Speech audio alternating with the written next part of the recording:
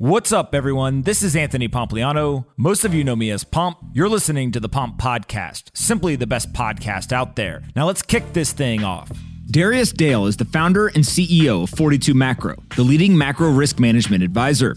In this conversation, we talk about what's going on in the macro economy, what's happening in the financial markets, how Darius is looking at various metrics, and also what you at home should be thinking about as you invest your capital. I really enjoyed this conversation with Darius, and I hope you do as well. Before we get into this episode, though, I want to quickly talk about our sponsors. This episode is brought to you by BCB Group. With a dedicated focus on institutional payment services, BCB Group provides business banking, cryptocurrency, and foreign exchange market liquidity for many of the world's largest crypto-engaged financial institutions. BCB business accounts allow businesses to load fiat currency and cryptocurrencies for payments, operations, and trading purposes. BCB's clients can trade FX and cryptocurrencies quickly and at scale with market-leading value. BCB's Blink network is the European crypto industry's first instant settlements network and one of the first real-time payment networks of its kind to allow free real-time transactions across fiat and digital currencies. BCB's vision is to empower the global financial revolution through sustainable and innovative banking. You can find out more by visiting bcbgroup.com/pomp today. Again, if you want to learn more, go to bcbgroup.com/pomp today. Today's episode is brought to you by Exodus, the world's leading desktop, mobile, and hardware crypto wallet. They offer beautiful, user-friendly blockchain products that sync across all of your devices, making it easier to send, receive, and exchange over 150 or more crypto assets in one place. And with world-class customer service available to you 24/7, Exodus always has your back. But the fun doesn't stop with staking and trading. They recently launched a new NFT marketplace where you can buy and sell your favorite NFTs on the Solana network. By partnering with the popular NFT platform Magic Eden, they're offering the full Monty on verified collections, with more added every single day. Ready to check it out for yourself? Run, don't walk. Over to exodus.com/pomp for your free download today. Again, if you want the world's leading desktop, mobile, and hardware crypto wallet, go to exodus.com/pomp today. Today's episode is brought to you by Coinbase Wallet, your key to the world of crypto. Crypto isn't made to just buy, sell, and hold. With Coinbase Wallet, you can do so much more. Collect more NFTs, earn more with DeFi, and trade more than 4,000 tokens. Whether you're looking to play, stake, spend, or just explore a trending new protocol, Coinbase Wallet is your key to more. Longtime holders already know that wallets are a must-have if you want complete control of your crypto. That's why Coinbase Wallet makes self-custody simple while providing the safety and security of the most trusted name in crypto. Visit coinbase.com/wallet to learn more. Again, that's coinbase.com/wallet and learn more today. Anthony Pompliano runs Pomp Investments. All views of him and the guests on his podcast are solely their opinions and do not reflect the opinions of Pomp Investments. You should not treat any opinion expressed by Pomp or his guests as a specific inducement to make a particular investment or follow a particular strategy, but only as an expression of his personal opinion. This podcast is for informational purposes only. Darius, what's up, man? Lots going on, man. What's top of mind? Gas prices. We're at $5 a gallon, national average. California, they may be at 10 already. At least they're trending that way. What is going on with gasoline prices, and how do you kind of evaluate how high they could actually go? Well, they're going to go. This is traditional of energy crises, and we're very much in an energy crisis. If you look at how we define it at 42 Macro, whenever you have a trailing two-year doubling or more of the crude oil price or natural gas prices or gasoline prices, which we're very clearly observing that across all three of those markets, we tend to see that as an energy crisis. The history of energy crisis is actually not very kind when you think about it from an economic perspective or how they end, because they typically end because these are very inelastic goods. We typically, we'll need them no matter what the high price is until you really start to cut off the tails of consumption. These things typically end when we start to sort of price people out of the market, unfortunately. So we're talking about low-income families, middle-income families, just not being able to fill up the tanks. So there's been a lot of talk of price gouging. And then also there is talk of the equivalent of shrinkflation. There was a little controversy on the show earlier today. They're increasing the amount of ethanol in the gasoline.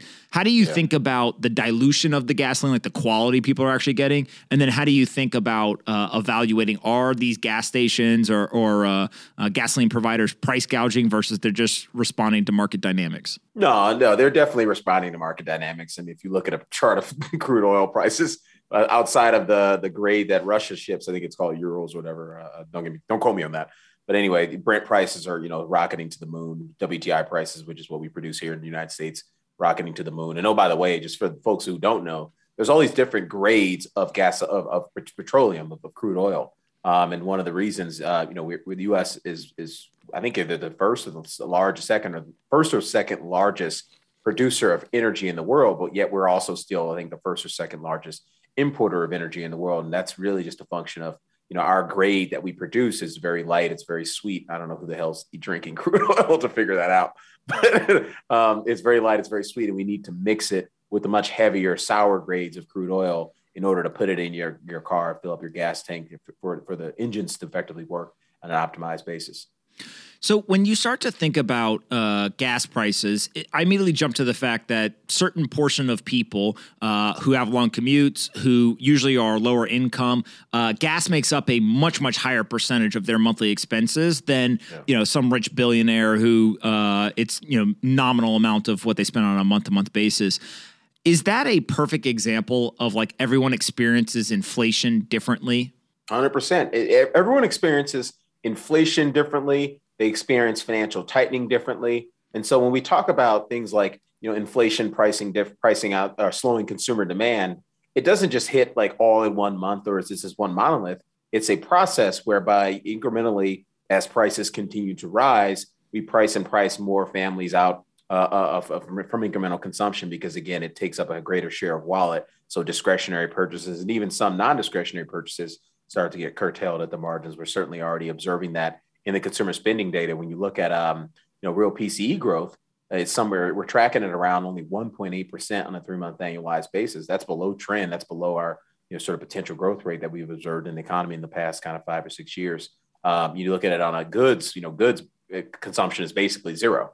We're no longer growing from the perspective of consuming goods because, again, energy prices, food prices, et cetera, are really pricing out discretionary purchases. And then even services consumption, with a one handle on it at 1.8% 3-month annualized. That's telling you that very clearly the broader sectors of the economy, which is the consumer, is really starting to slow down and feel the impact of this stuff. And so to answer your question, yes, it impacts different families and different segments of the income cohort differently, but it's not just energy prices rising. Don't forget, we have this entity called the Federal Reserve that's hiking interest rates and draining liquidity from financial markets through quantitative tightening and through its reverse repo facility. And that financial tightening that we're observing in the equity market, rising equity risk premiums, in the credit market, rising credit spreads, that doesn't hit companies all at the same time either. You're going to have bad companies or companies with very risky operating budgets or high fixed costs get hit sooner and harder than other companies, but ultimately it's going to hit us all when you look at it on an aggregated basis.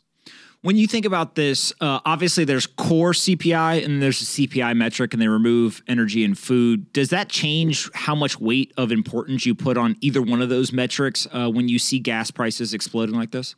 Yeah, so let's start. The core CPI is just another name for that is convenient CPI for policymakers, right? Let's strip out the stuff that goes up the most whenever we have an inflationary episode, so we can make it pretend like we're actually doing something about inflation, or at least doing it's not as bad as it otherwise would be.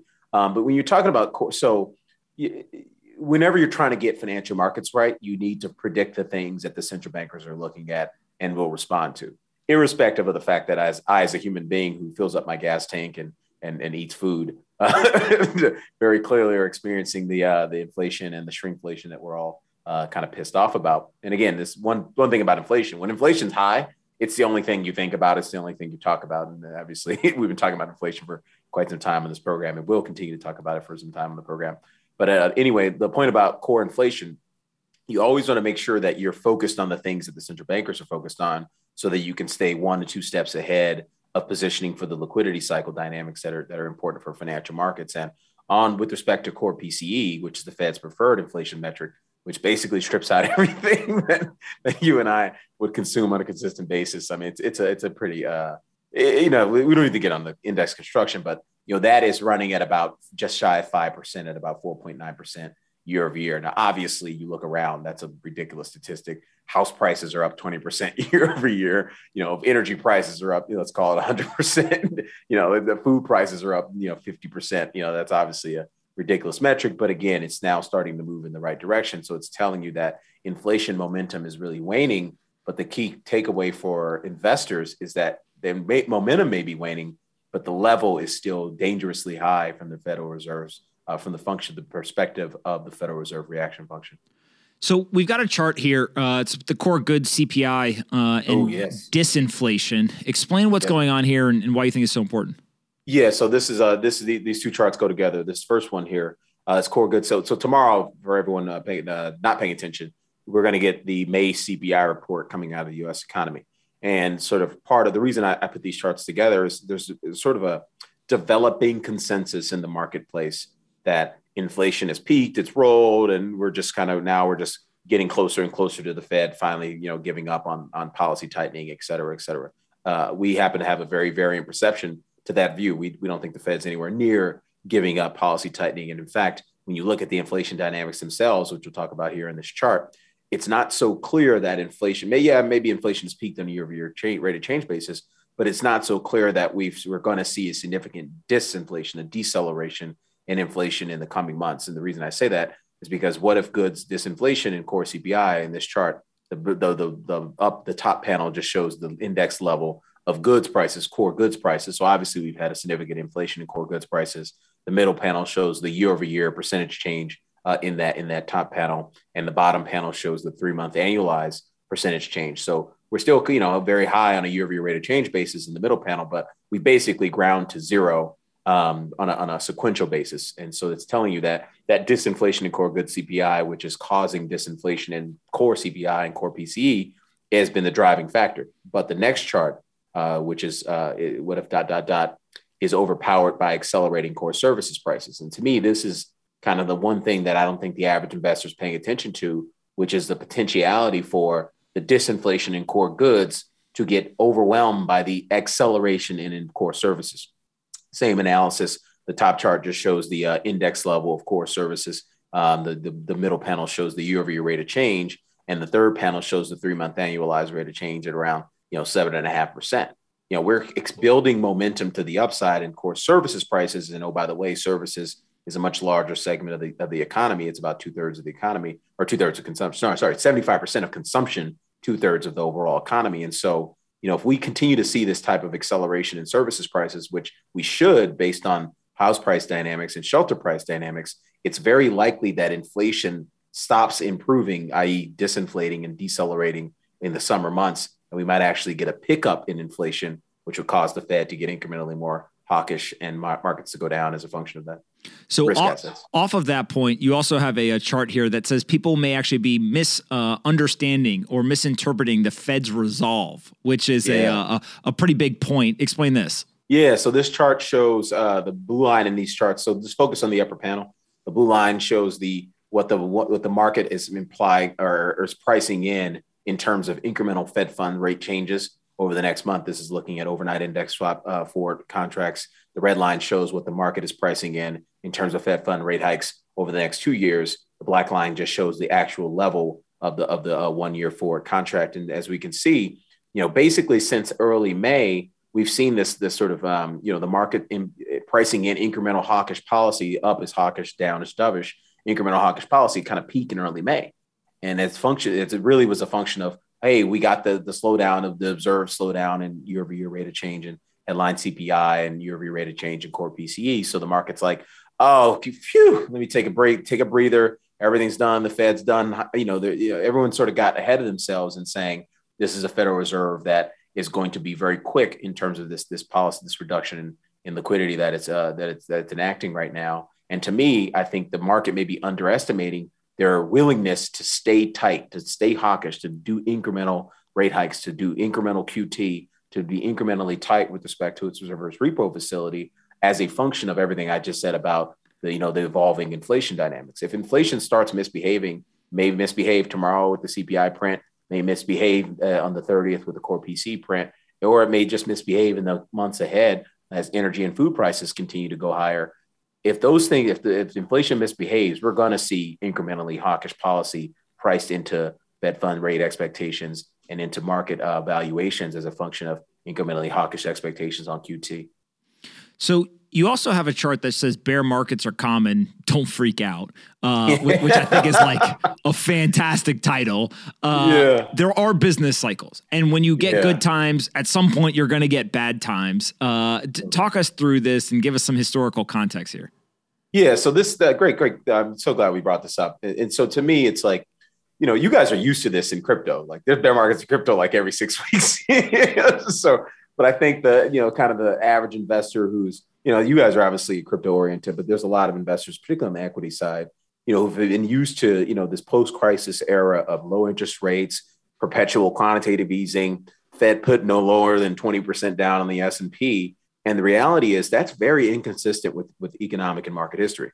This chart, bear markets are common, don't freak out, just shows the 100-year chart of the S&P showing a trailing 1 year realized volatility in the S&P, and the bottom panel just shows the drawdowns from the highs whenever you go into these bear markets. And the reality is, if you look at the far bottom right of the chart, and then you kind of scan your eyes back left at that bottom panel, you realize like, man, we've been living in a very anomalous time relative to the last 100 years of history in terms of both not only seeing significant bear markets, the frequency of bear markets, and also the frequency and significance of recessions.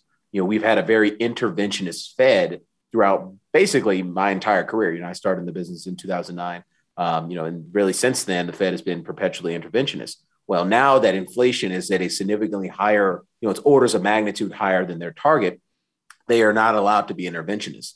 And so no matter how bad things get this summer, this fall, and into the winter, and maybe even into next year, they're not going to be able to bail you out unless inflation behaves.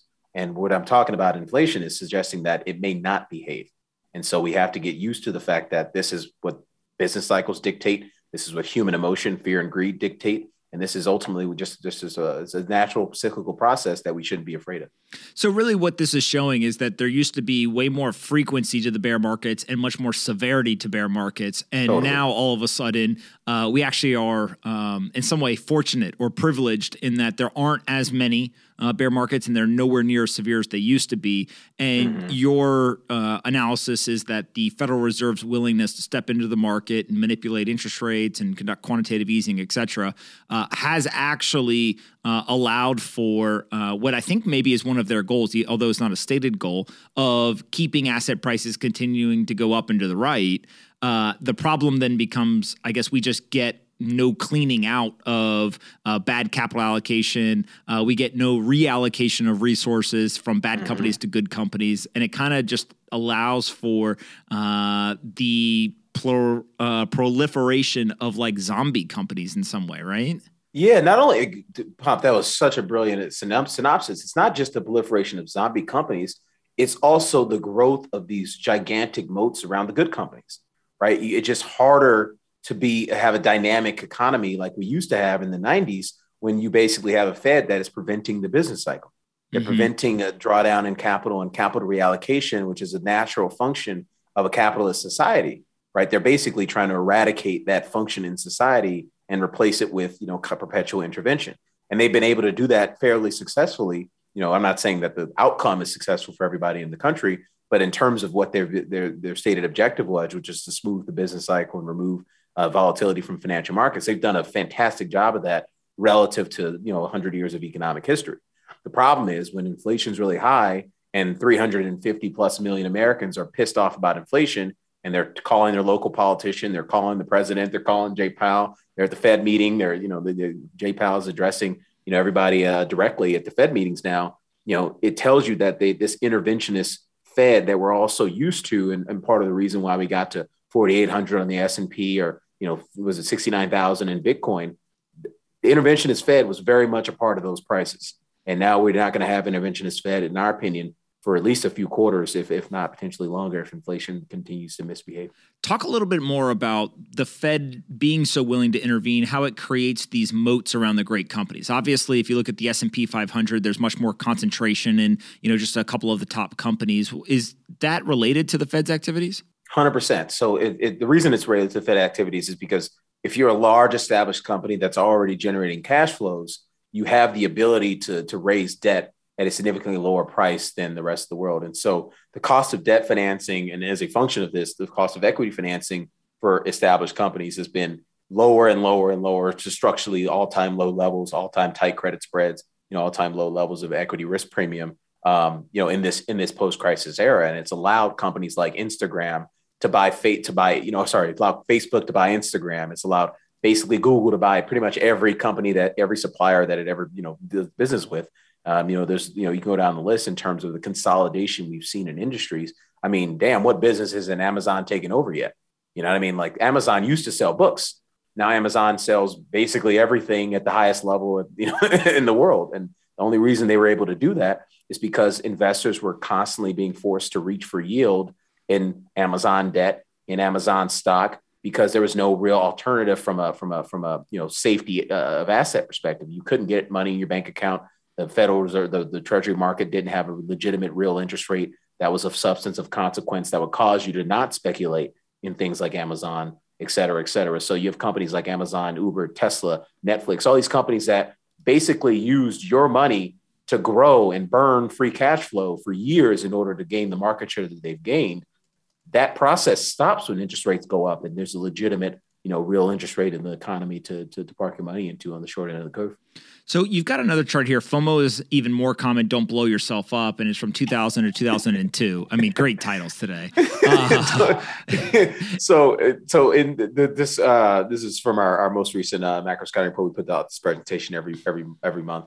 And kind of one of the key discussions I've been having with investors is kind of like the summary of all the conversations I'm having with our clients throughout the month. Like, okay, let me answer all the key questions. And one of the key questions is like, was at the bottom? Was May the bottom? Was May 12th the bottom in Bitcoin? Was May 20th the bottom in stock market? I don't know the answer to that. I don't think it was the bottom. In fact, the preponderance of our research says the bottom is significantly lower. And one thing I would just call out with that chart, bringing the chart back up, we've been looking at 2000 to 2002 as a very important sort of market analog to this current setup. You think about the sort of lack of leverage cycle risk, of credit cycle risk in the economy. If we do get a recession in this particular interval, it'll be very mild. It'll be very, sort of inventory cycle driven, which is very different than a more financialized financial crisis type recession. So it's a very similar setup from a market overvaluation perspective, very similar setup from the perspective of the amount of household net worth is being allocated to the equity market. So I see a lot of the same corollaries. So I wanted to use this as an analog to say, hey, the equity market got cut in half basically in a span of, let's call it 2.5, 3 years in this time frame. And throughout that process of getting cut in half, you had 7, 8 very significant bear market rallies throughout that process. Several of them were, orders, 15, 20% off the local lows.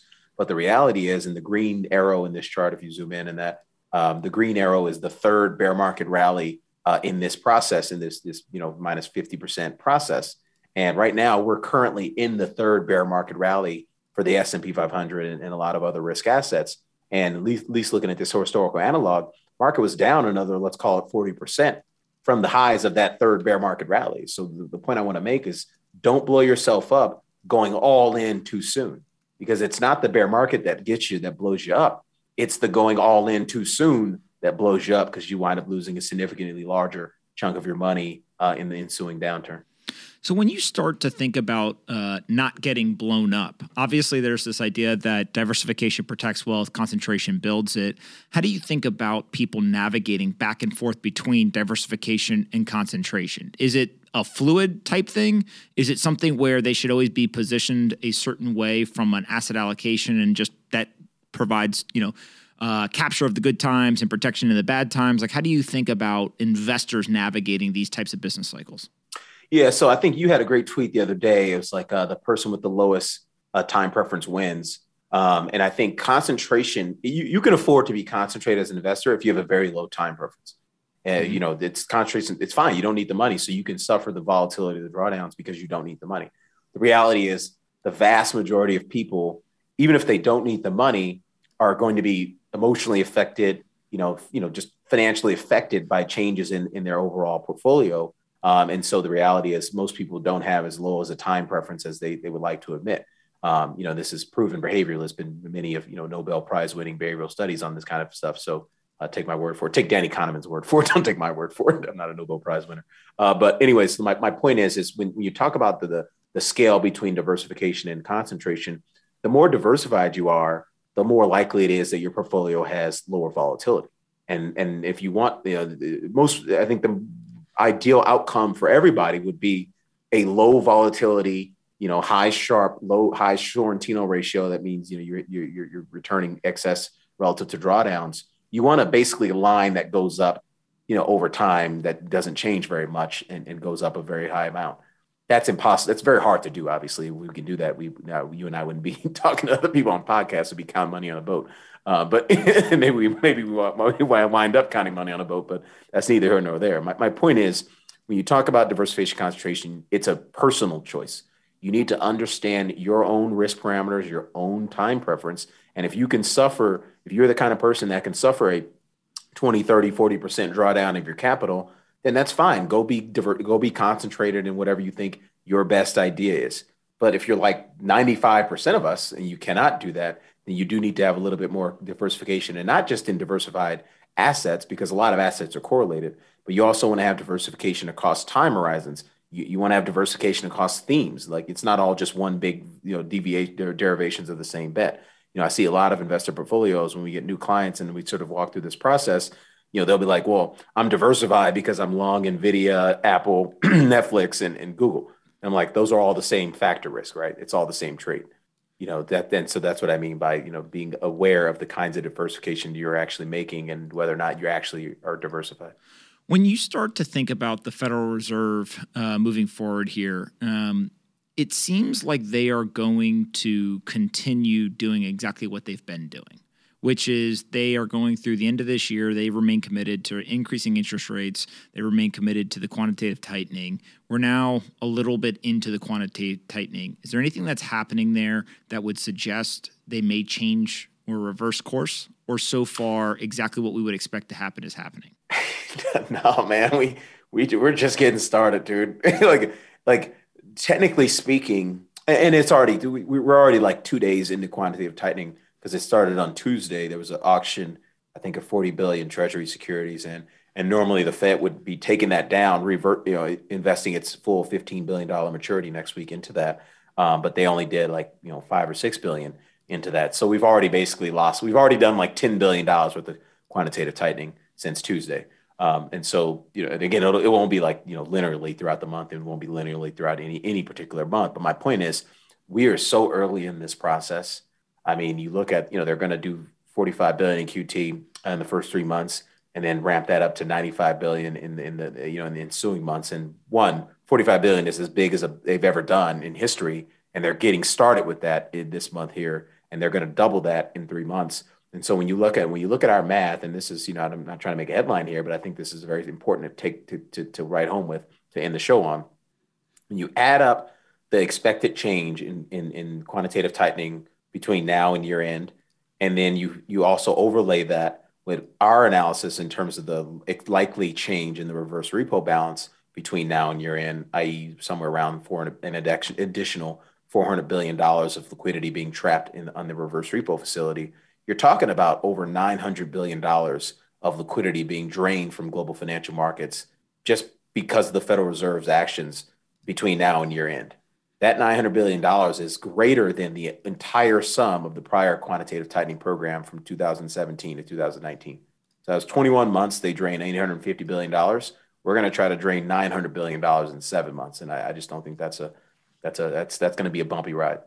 And when you think about that, what would be the thing that you think investors should watch for? Like, what are the milestones, the markers, the waypoints on that journey that you're like, yeah, this is the stuff I'd be paying attention to aggressively? Yeah, so there's a couple things. So we're at least according to our models, and again, our models could be wrong like anyone's, but at least according to our models, we're projecting a sharper deceleration in growth in the coming months, particularly starting in July, persisting through the back end of the year. So I'd like to see the growth data start to actually confirm that. I'd like to see how interest rates respond to the confluence of a sharper deceleration in growth, yet obviously a significant reduction in liquidity in the bond market, et cetera. I would like to see how that, I don't know the answer to this. I expect bonds to rally, bond yields to go down once the growth starts to really pick up to the downside. But there's no guarantee, just given a lot of the sort of liquidity dynamics in the marketplace. And so I want to observe like how bonds are reacting in that particular moment, because that'll have a pretty significant signal as it relates to investor willingness to speculate in things like, tech stocks relative to value stocks, or, digital assets relative to real assets, stuff like that. So that may start to influence a change in leadership in the market, although I'm not so sure that risk assets will bottom until that process is closer to concluding than closer to the beginning. Yeah. What are the institutions doing that may be different than retail investors right now? Is there anything that retail could be looking at and saying, oh, institutions are doing this, that's surprising or different than maybe what retail thinks? Yeah, so I would break an institutions into two sort of camps, right? There's the camp of institutions that is a little bit more slow moving, and those folks are looking around and trying to find that like value and trying to buy dips in their favorite names and their favorite long-term names. And then there's a sort of faster moving institutions, the sort of hedge fund type community. Those folks have largely taken their ball and gone home. They're bracing for impact because I think they see the writing on the wall as it relates to, hey, we didn't get it. We got here because of aggressive monetary easing. Now we're about to have aggressive monetary tightening. And so your central case, your base case scenario should be an unwind of everything we just saw. Right. And I don't think that the average person realizes how that mirror works. But so institutions are certainly bracing for impact. And one final thing that institutions do, generally speaking, that I think retail investors do poorly, generally speaking, is again, having this sort of concentration of views in one singular bet. They think you might have 10 positions on, but they're 10 highly correlated positions. And more importantly, not just correlated in terms of the price movement and volatility, but also correlated in terms of the catalyst you need to get those positions to work.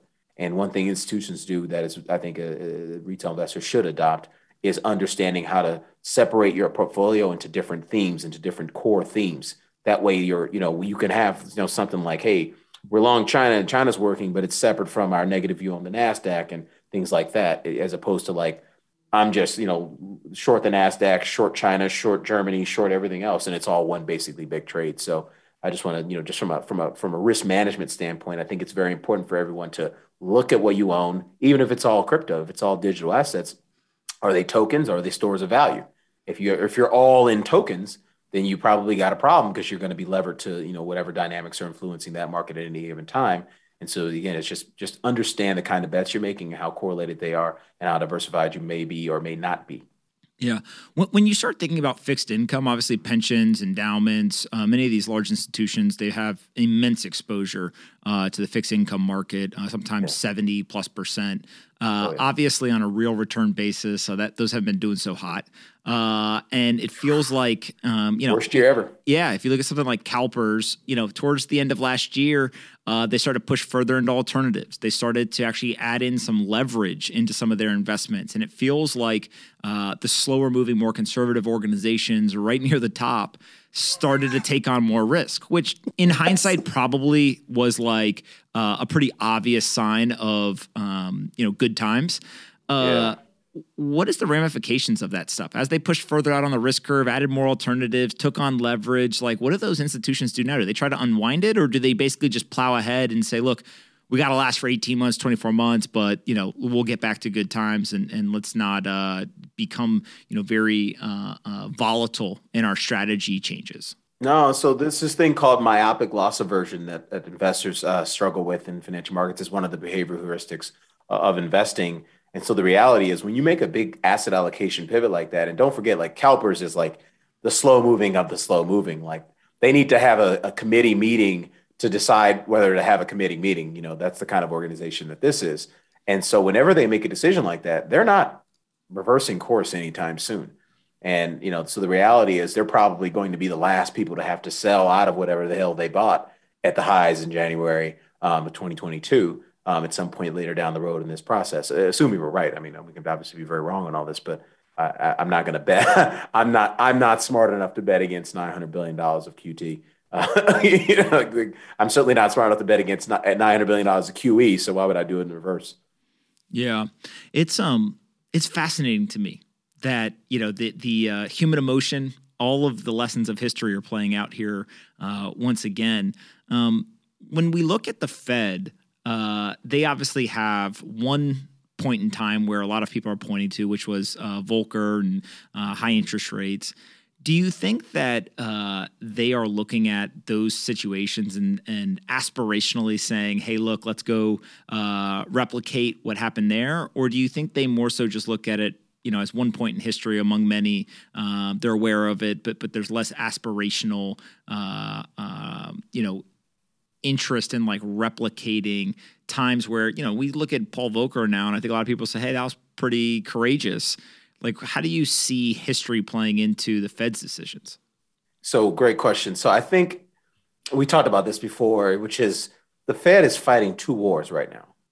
On one hand, they have to get inflation back under control. But on the other hand, they have to regain their credibility on the associated with them getting the inflation call very wrong last year. And a lot of people are really struggling as a function of them getting that call very wrong last year. They should have been tightening in March of 2021. I mean, it's pretty clear that you were going to have an inflation cycle then. As if you look at the fiscal policy dynamics, but that's neither here nor there. My point is when Jay Powell sort of elicits the imagery associated with Paul Volcker, I think what he's trying to do is say, hey, look, I got this thing wrong, but I look, trust me, I have an archetype, I have a blueprint of unwinding this mistake that I made, and I think it speaks more to the behavioral side of the equation than it does to just their mandate of stable prices, right?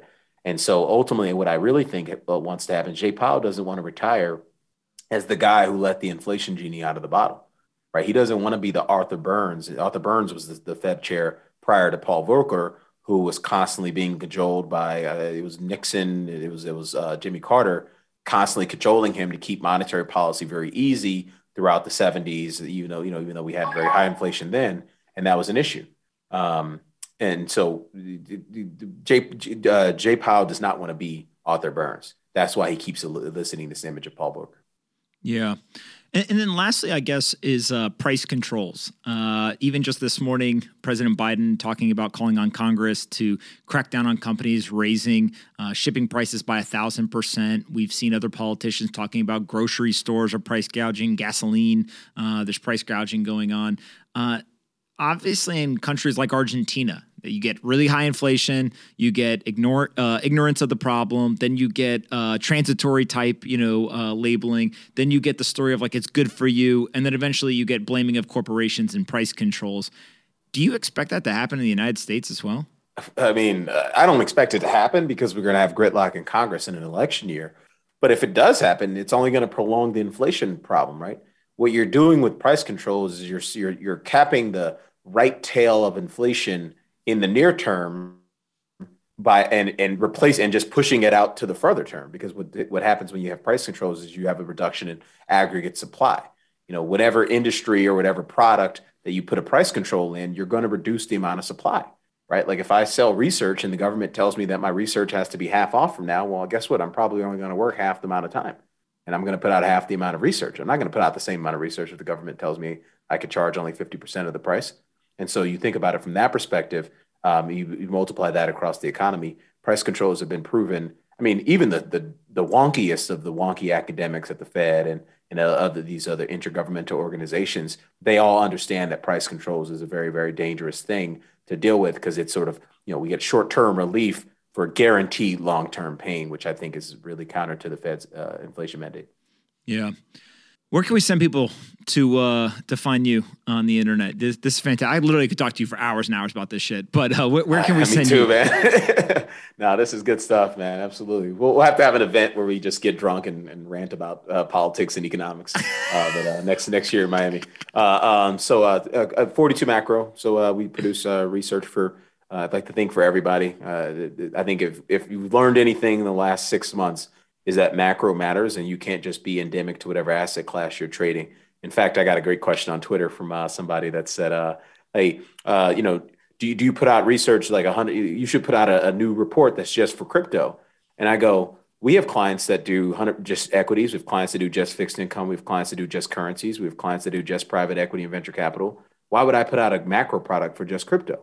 Are crypto people are immune to Federal Reserve policy changes or significant slowdowns in growth or lockdowns in China. No, we're all part of the same macro cycle together. So what we're doing at 42 Macro is trying to help everyone navigate all these different changes with our data-driven process. So come check us out. If you don't, then come find me on Twitter at 42 Macro Detail. Awesome, man. Listen, thank you so much for coming on every Thursday. I learn something every single time, and we'll do it again next Thursday. Yeah, man. Keep flying the flag, man. You're doing a great service for a lot of people, brother. Appreciate you. All right. Sounds good. Talk soon. Cheers, brother. Thanks so much for listening to today's episode. I really hope you guys enjoyed this one. Make sure you're subscribed on Apple, Spotify, or your favorite podcast player. And if you're looking to try to transition to get a new job in the Bitcoin or crypto industry, we've got you covered. Head over to pompscryptocourse.com. We've developed a curriculum with the top teams across the industry. It's a 3-week intensive training program with over 50 events packed into that 3-week time period. Go to pompscryptocourse.com to learn more, and I'll meet you guys for the next episode.